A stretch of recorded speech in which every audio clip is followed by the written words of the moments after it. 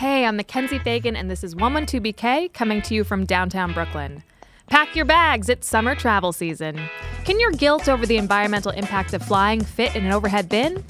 Mine can't. We'll discuss carbon offsets and travel with a writer from The Times and an expert from the NRDC. According to the equations that these climatologists came up with, our trip was responsible for melting 90 square feet of Arctic sea ice in the summertime. And then, with all the other pressing issues facing people of color in America, environmentalism might seem like a luxury. But two women from Brooklyn are trying to center African-American voices in the discussion. When you have a movement that's kind of predicated on sort of this elitist and almost privileged perspective, we found it extremely vital right now to redefine sustainability so that it gets back to its inherent roots.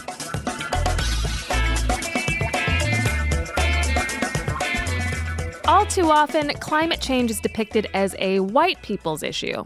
You think of an environmental activist and you picture Julia Butterfly Hill embracing a redwood tree, or a Scandinavian billionaire at a Greenpeace gala, or that NYU environmental studies major who put all her trash in a mason jar for a year. It does make sense in some ways. Rich white people are largely responsible for the situation in which we find ourselves. But communities of color the world over are the most likely to suffer because of climate change. And I'm not just talking about residents of island nations like the Maldives. I'm talking about people here in the U.S. too. Here to tell us more about why whitewashing environmental activism serves no one are the co-founders of Sustainable Brooklyn, Dominique Drakeford, welcome to 112BK. Thank you. And Whitney McGuire, thank you for joining us. Thank you for having us. What is Sustainable Brooklyn, and what need is it filling? I'll take this. Go for it. Sustainable Brooklyn is a community-based initiative that works to really bridge the gaps between what you mentioned is the current sustainability movement and the perception of it, and targeted communities. Targeted communities being communities of color that are first and most impacted by unsustainable practices, not just involving environmental issues, but economic barriers, barriers to social equity, and health. All of these factors play into what we consider to be sustainability. And Dominique, why did you see a need for an organization like this? Well, definitely I've been in the sustainability space for 10 or so years, and it occurred to me that not only was the narrative of the conversation completely whitewashed, and that's encompassing who's writing the articles, who's the audience members at a lot of these, sustainability-focused events, who has agency in the space, who's creating solutions, who's speaking about it, who's, represented. Because the sustainability movement, quite frankly, has stalled, and people are kind of like, what's happening? And it's like, well, because you've omitted large sections of our community, of society from these conversations, these people who are most impacted. Like my hometown of Dayton, Ohio recently saw an unprecedented amount of storms that really destroyed parts of the community. And this is, I grew up in a predominantly people of color neighborhood, lower incomes.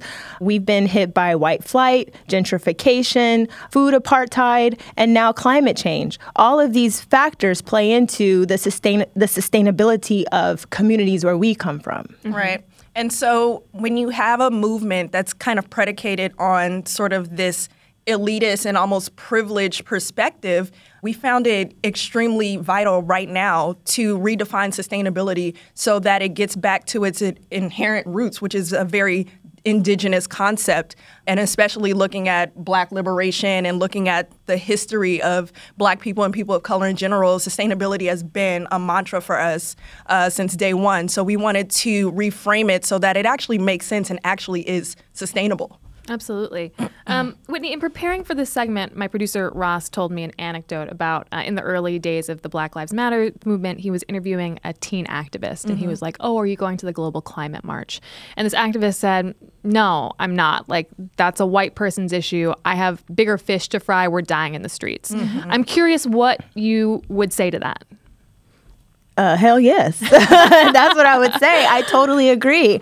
I think that's one of the not necessarily hurdles, but just something that Dominique and I, it's at the forefront of our minds, how to make the connection between the issues that traditionally one would think about in terms of issues that impact Black communities or communities of Black and Indigenous people. We have criminal justice or criminal injustice, really, being at the forefront of the issue. But all of climate change, all of this impacts education, healthcare, the prison industrial complex. It's all interrelated because it's all based on blocks to our survival, to our sustention as people. You were interviewed in the Bushwick Daily. Yes. And I'm curious, there's a line where you say that looking back, you realize that sustainability had always been part of your lives. But because the stories told by the mainstream movement didn't look like it, you didn't really recognize it. Can you give me some examples of what you mean? Yeah, definitely. I remember, so I'm from Oakland, and let's look at fashion because that was actually both of our entry points. Thrifting and vintage shopping and pulling things from my grandma's closet, for me, was second nature. When I moved to New York to the fashion scene, thrifting and vintage and trying to insert myself in this space with an eclectic look, it wasn't seen as sustainable. And I mean, there's a million examples, but I thought that was interesting that secondhand clothing, there was this taboo around secondhand clothing. And I know plenty of Black women who secondhand shop. And the fact that that narrative wasn't part of the sustainability movement, those conversations, which secondhand is the most radical form of sustainable fashion there is. And so when you're looking at somebody who thrifts or vintage shops and they're not inserted into the conversation as somebody who can inspire others to do the same, that's an issue.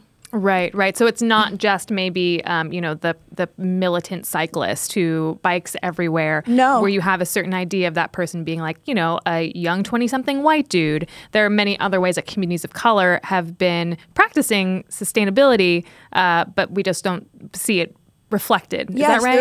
There's a very specific look of those who are in the sustainable fashion space. Like we just did a workshop recently with a company called Good Work and another organization called Driven Society. And during our workshop, we Googled images of eco-friendly products or someone eating organic food or someone going on a hike, and all of the photos and images were largely just white people partaking in these activities.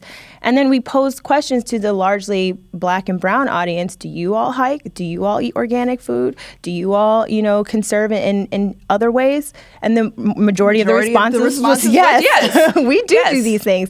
So I think for me, my entry point was just seeing how my grandmother, a woman who was born in 1919 and a survivor of the Depression, how she conserved plastic bags, how she conserved foil, and we would kind of make fun of it when I was growing up. But then looking back on the things that have traditionally been considered ghetto or, that's ascribed to a certain a subset of our population are really inherently the practices that we need to go back to and we need to honor. So it sounds like part of what Sustainable Brooklyn does is asking for a seat at the table within the larger climate change. No. We created the table. Okay. Our own table. Okay. And so how do you work with sort of larger environmental justice organizations? We show up. We show up to the spaces first and foremost, but really we're in an interesting, I think, cultural shift right now societally where people are starting to engage more with these conversations. We're definitely shedding light on the truth of colonialism and systems of oppression within the context of sustainability, which is a conversation that, in my experience, has very rarely been had within sustainability, but at this juncture, it's mandatory. I recently, at an event, before we even started speaking, I made the entire audience, which was predominantly white, say a few words to get comfortable with the fact that we're going to be dismantling a few things. You have to say racism, slavery, colonialism, privilege, all of these words that typically make folks uncomfortable, but in order to come up with strategic solutions that are really going to be sustainable for our local community and the community at large, that needs to take place.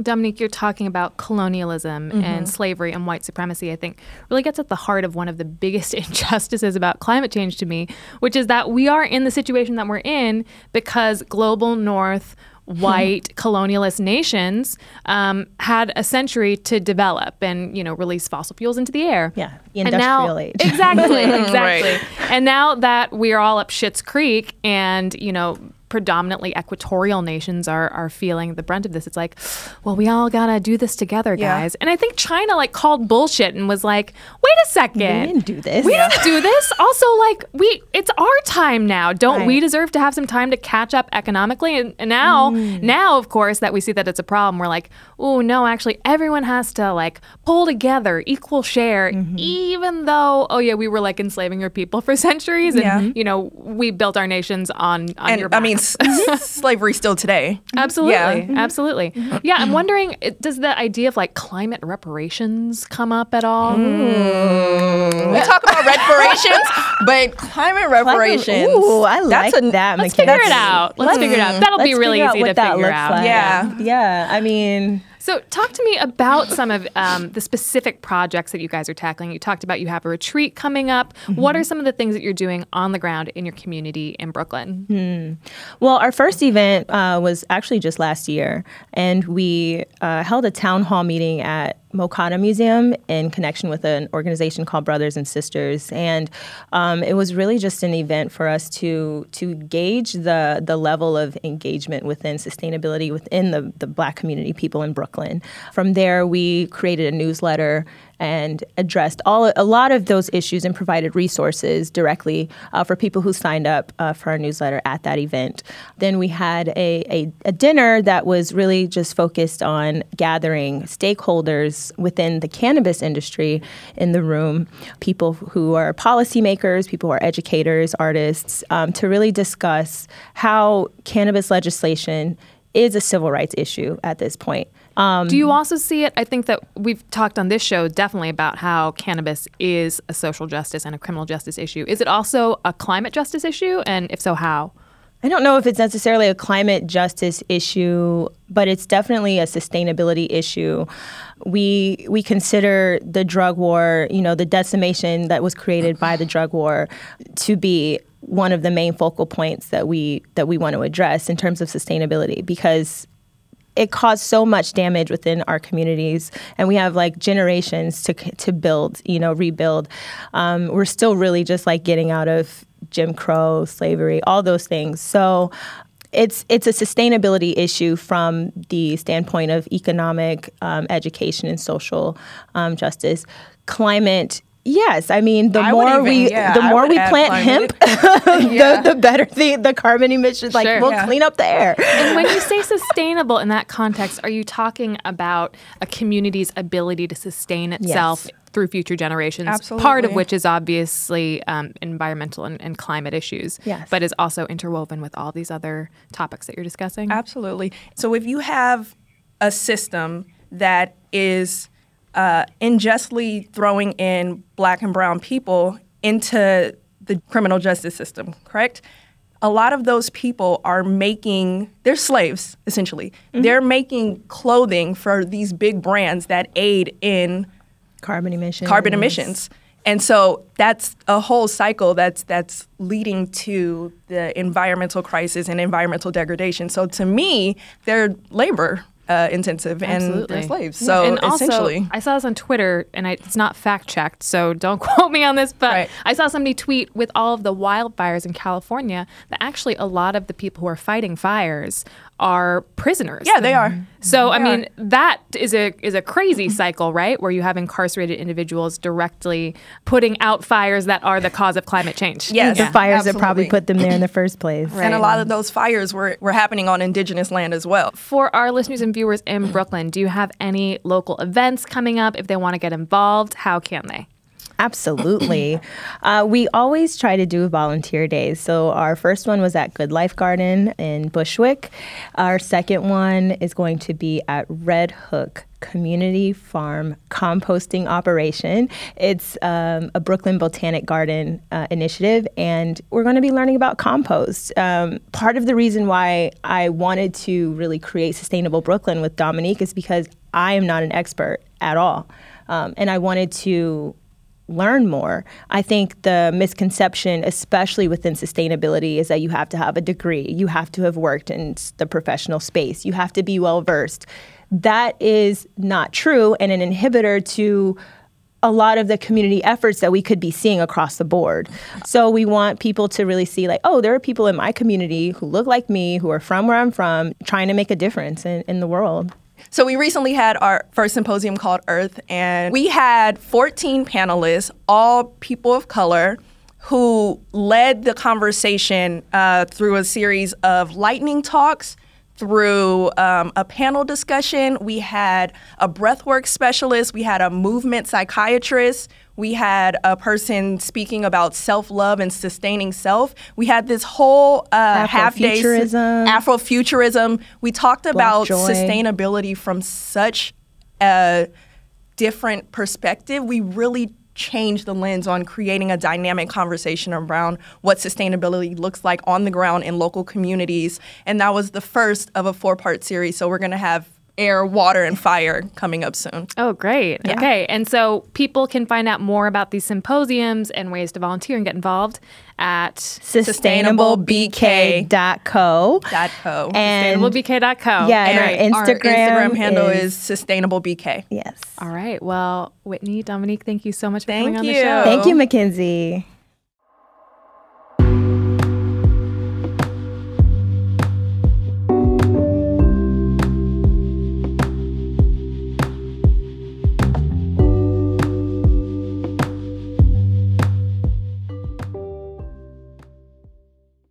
If you're anything like me, you think about climate change a lot.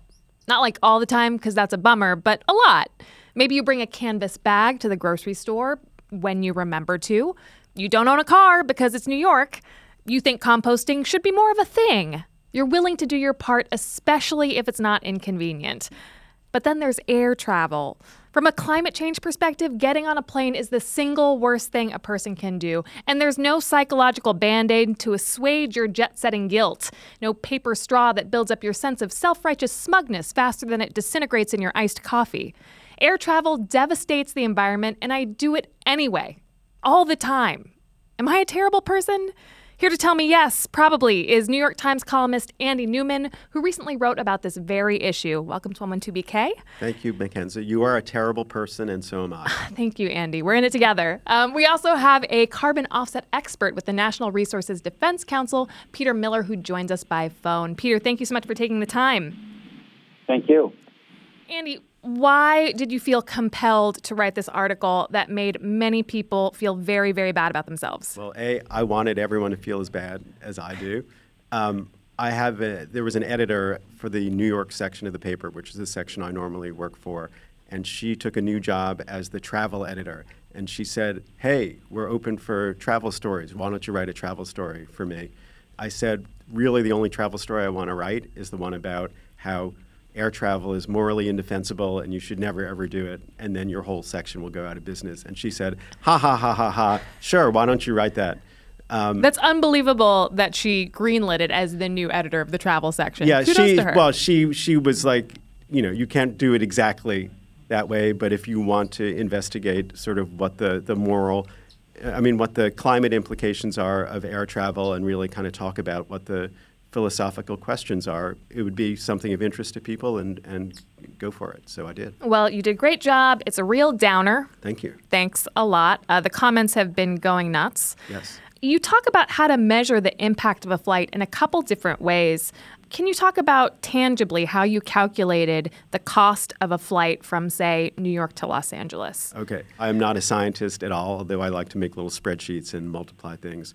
So the first thing I had to figure out is how much carbon dioxide or its equivalent these flights would generate. And there are all kinds of online carbon footprint calculators where you say, I'm flying from here to here, and they spit out a number, and they'll say your seats on those flights will generate 2.4 metric tons of carbon dioxide. So if you want to offset them, that's how much you need to buy. Talk to me about what it means to release a metric ton or however many metric tons of CO2. It's a measurement of the amount of greenhouse gas your flight is emitted. And the interesting thing I found out while reporting the story is there are people who have done the really hard calculations as to how much actual damage on the Earth the emission of 1 metric ton of carbon dioxide will cause. And so I was interested in just taking myself as an example. Me and my wife and daughter flew to Miami for vacation a couple of months ago. And so I just wanted to plug in all those numbers and see what the impact of those flights would be. And I kept doing the math over and over again because it didn't seem possible. But according to the equations that these climatologists came up with, our trip was responsible for melting 90 square feet of Arctic sea ice in the summertime. In other words, if you picture the whole Arctic sea ice cover as one big thing, because we went on those flights, it shrank at the edges by about 90 square feet, which is like 3 times the size of this table, like a measurable amount. You could stand a bunch of people on a piece of ice that size. You could stand a polar bear on it. You could stand like several polar bears on yeah. that. And so having that kind of really tangible idea made me feel like, holy crap, this is a very serious decision you're making when you're choosing to buy an airline ticket and fly somewhere. You also address the issue of impact of a flight from a moral and philosophical perspective as well. And you talk about a philosopher and academic who says, no storms or floods or droughts or heat waves can be traced to my individual act of driving. If I refrain from driving for fun on this one Sunday, there is no individual who will be helped in the least. And you and some other academics rebut that. Yes, although that philosopher had some problems with the way I characterized what he said. But he did say that. He said morally it is preferable not to go driving if you don't need to, but because you can't prove that there is a specific impact from your taking a joyride, therefore you're under no moral obligation not to take this. And so there are some philosophers who said, well, maybe we can sort of measure the impact on other human beings of your trip. And so they, took tons and tons of numbers and crunched them together in a very, very general ballpark way. And one philosopher came up with this equation that I think he said that over the course of your life, you will, a typical American would emit enough greenhouse gas to cause the suffering or deaths of 2 other people. I forget what he said. Yeah, it's serious suffering and or deaths. Serious suffering and or deaths of 2 future people. Of 2 people. That's a lot to live with. And then you start to ask yourself, okay, what can I do about that? I can drive less and fly less, and I want to do that. But what are the ways that we can sort of mitigate the impact of what we've done? And the way that you landed on that you feel best about is carbon offsets. Yeah, best is a relative thing. All right. Absolutely, it's relative, yes. No, so I knew that carbon offsets existed. I didn't really understand how they worked, and maybe Peter, our guest, can tell us a little bit more about how they work. But basically, you give somebody some money, and they give the money to a project that is doing something to take carbon dioxide out of the air, and thereby you're offsetting the carbon dioxide you're emitting by flying or driving or whatever you're doing. So let's go to Peter, because I think that carbon offsets are something that a term you hear bandied about quite frequently. I really don't know how they work. Can you tell us what carbon offsets are, Peter? Sure. Let me try to do that succinctly.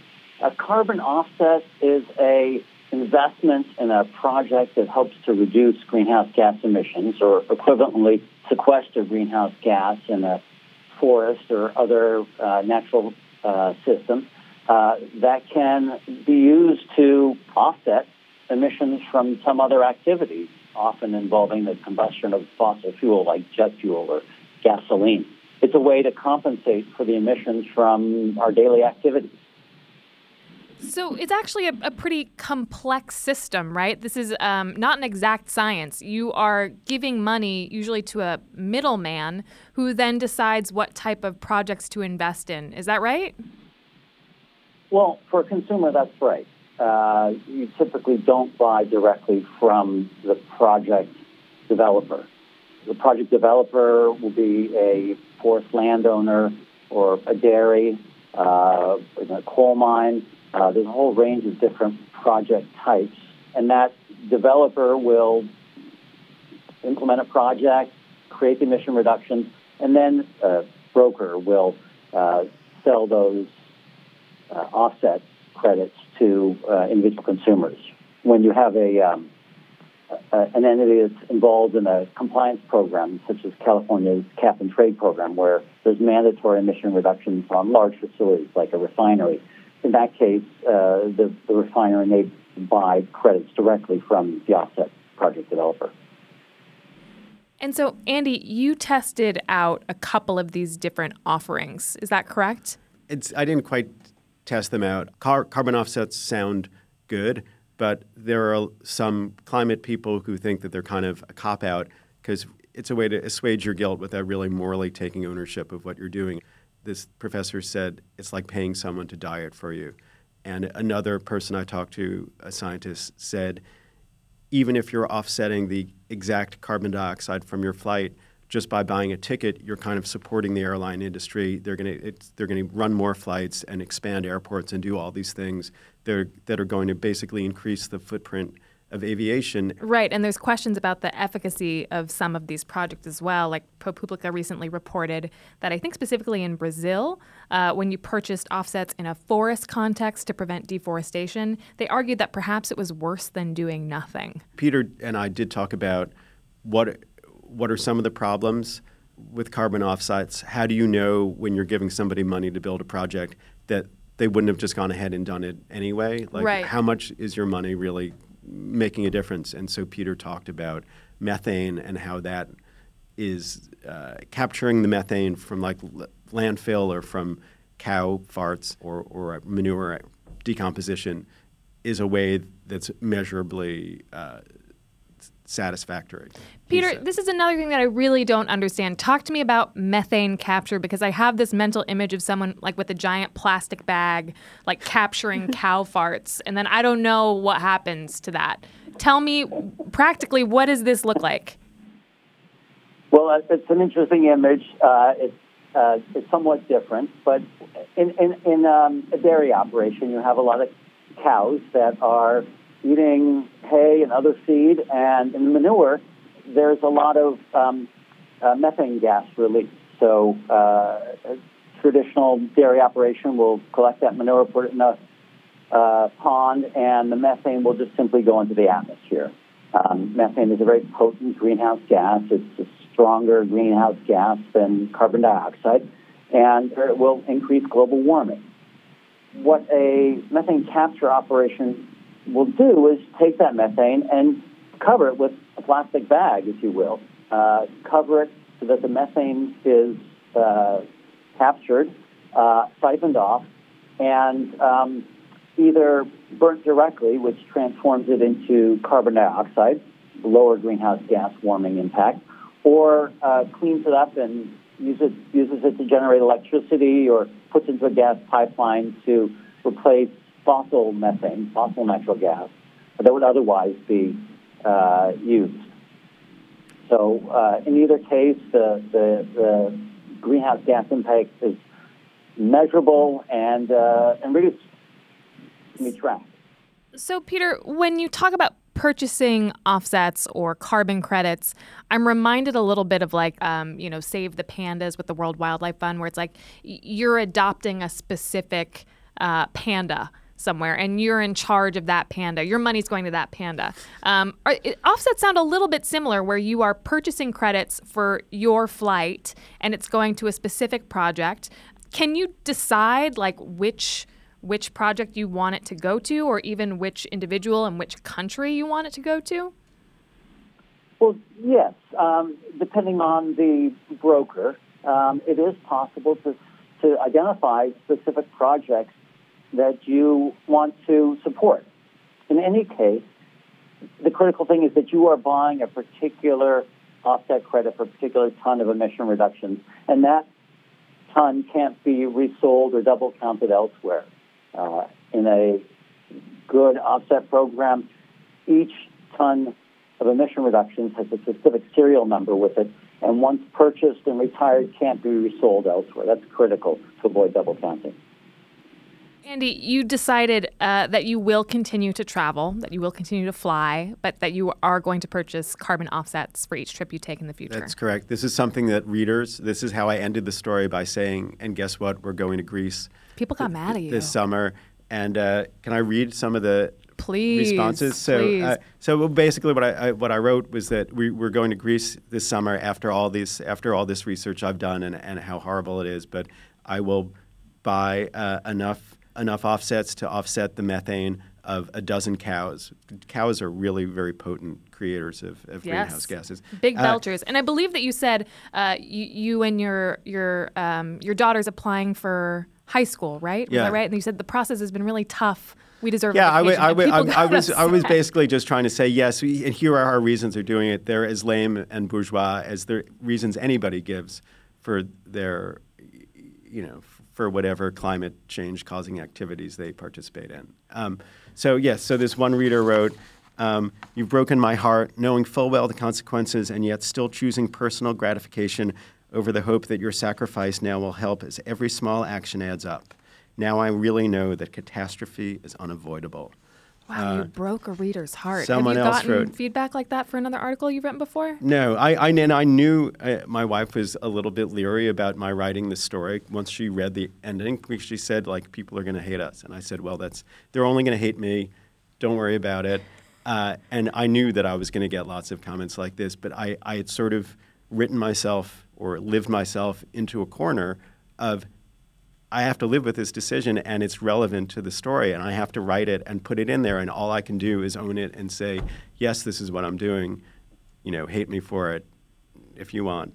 Someone else wrote, never have I read a more distasteful and selfish article than the one by Andy Newman in the travel section, who after setting forth his comments on travel and climate change, ends with his last paragraph showing his selfishness and defiance and his privilege. How obnoxious do your writers aim to be? So all I can think of is if I'm really that terrible, then maybe I can inspire some people to, by my negative example, to act less selfishly. Sure. But I do, as of this morning, have, as of the morning of the taping of this podcast, now have experience in buying carbon offsets. I went to this site called Cool Effect. I was looking for specifically cow emissions projects because that's what I said I was going to be writing about. And on the Cool Effect website, you can buy offsets that go to help build biogas digesters at cattle operations in Vietnam and China.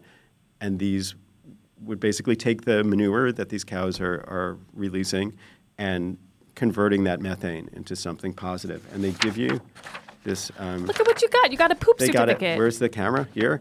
They give you a poop certificate so that you can feel a little bit better about yourself. And you can gift it to people, it looks like. Yes, so I got one for myself and my wife and another one for my daughter.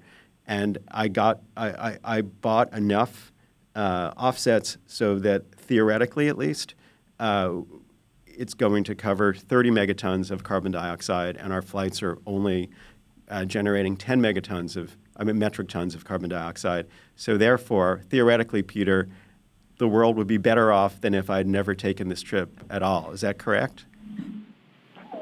Well, Andy, I think it's fair to say we're all in the middle on this one. I hope you have a great trip to Greece, and certainly buying 30 tons of carbon offsets is much better than taking a trip to Greece and not buying the 30 tons of offsets. That makes a significant difference. But I think we all have to recognize that being human on the planet today results in greenhouse gas emissions that we're all collectively responsible for, and the solution has to be both individual and collective.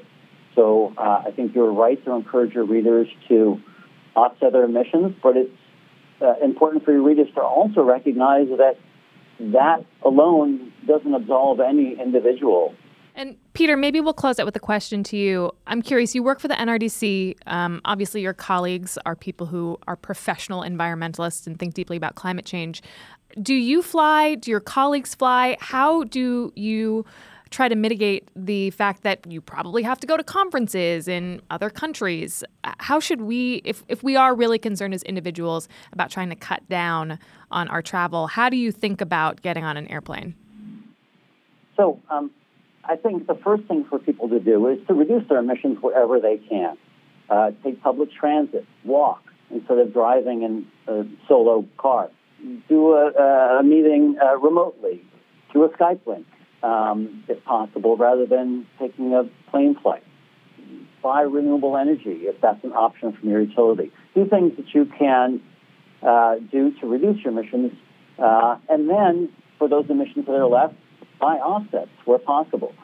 And finally, be sure to make your voice heard when election time comes around. Vote for people who support climate action and for policies, climate policies that are on the ballot. And certainly encourage everybody who's listening to do what they can to reduce their emissions. Well, Peter, thank you so much. Andy, thank you as well. I felt deeply seen by your article in a way that didn't feel great. I appreciate your writing it and putting it out there. Thanks. Thanks for your time. And that is the show for today. If you liked what you heard, the best way to show it is to offset my summer travel plans. Or you could review 112BK on iTunes, and please subscribe to the show wherever you get your podcasts. See you next time. 112BK is hosted by me, Mackenzie Fagan. It is series produced by Ross Tuttle, also produced by Fred Brown, Shireen Bargi, Isabel Alcantara, Naeem Van, and Emily Bogosian. It is recorded in studio by Clinton Filson Jr., Eric Hogaseg, and Antonio M. Rosario. It is post-produced by Alexander Pointzolo, edited by Mira Al-Rahim, and executive produced by Jonathan Leaf, Sasha Matthias, and Aziz Isham.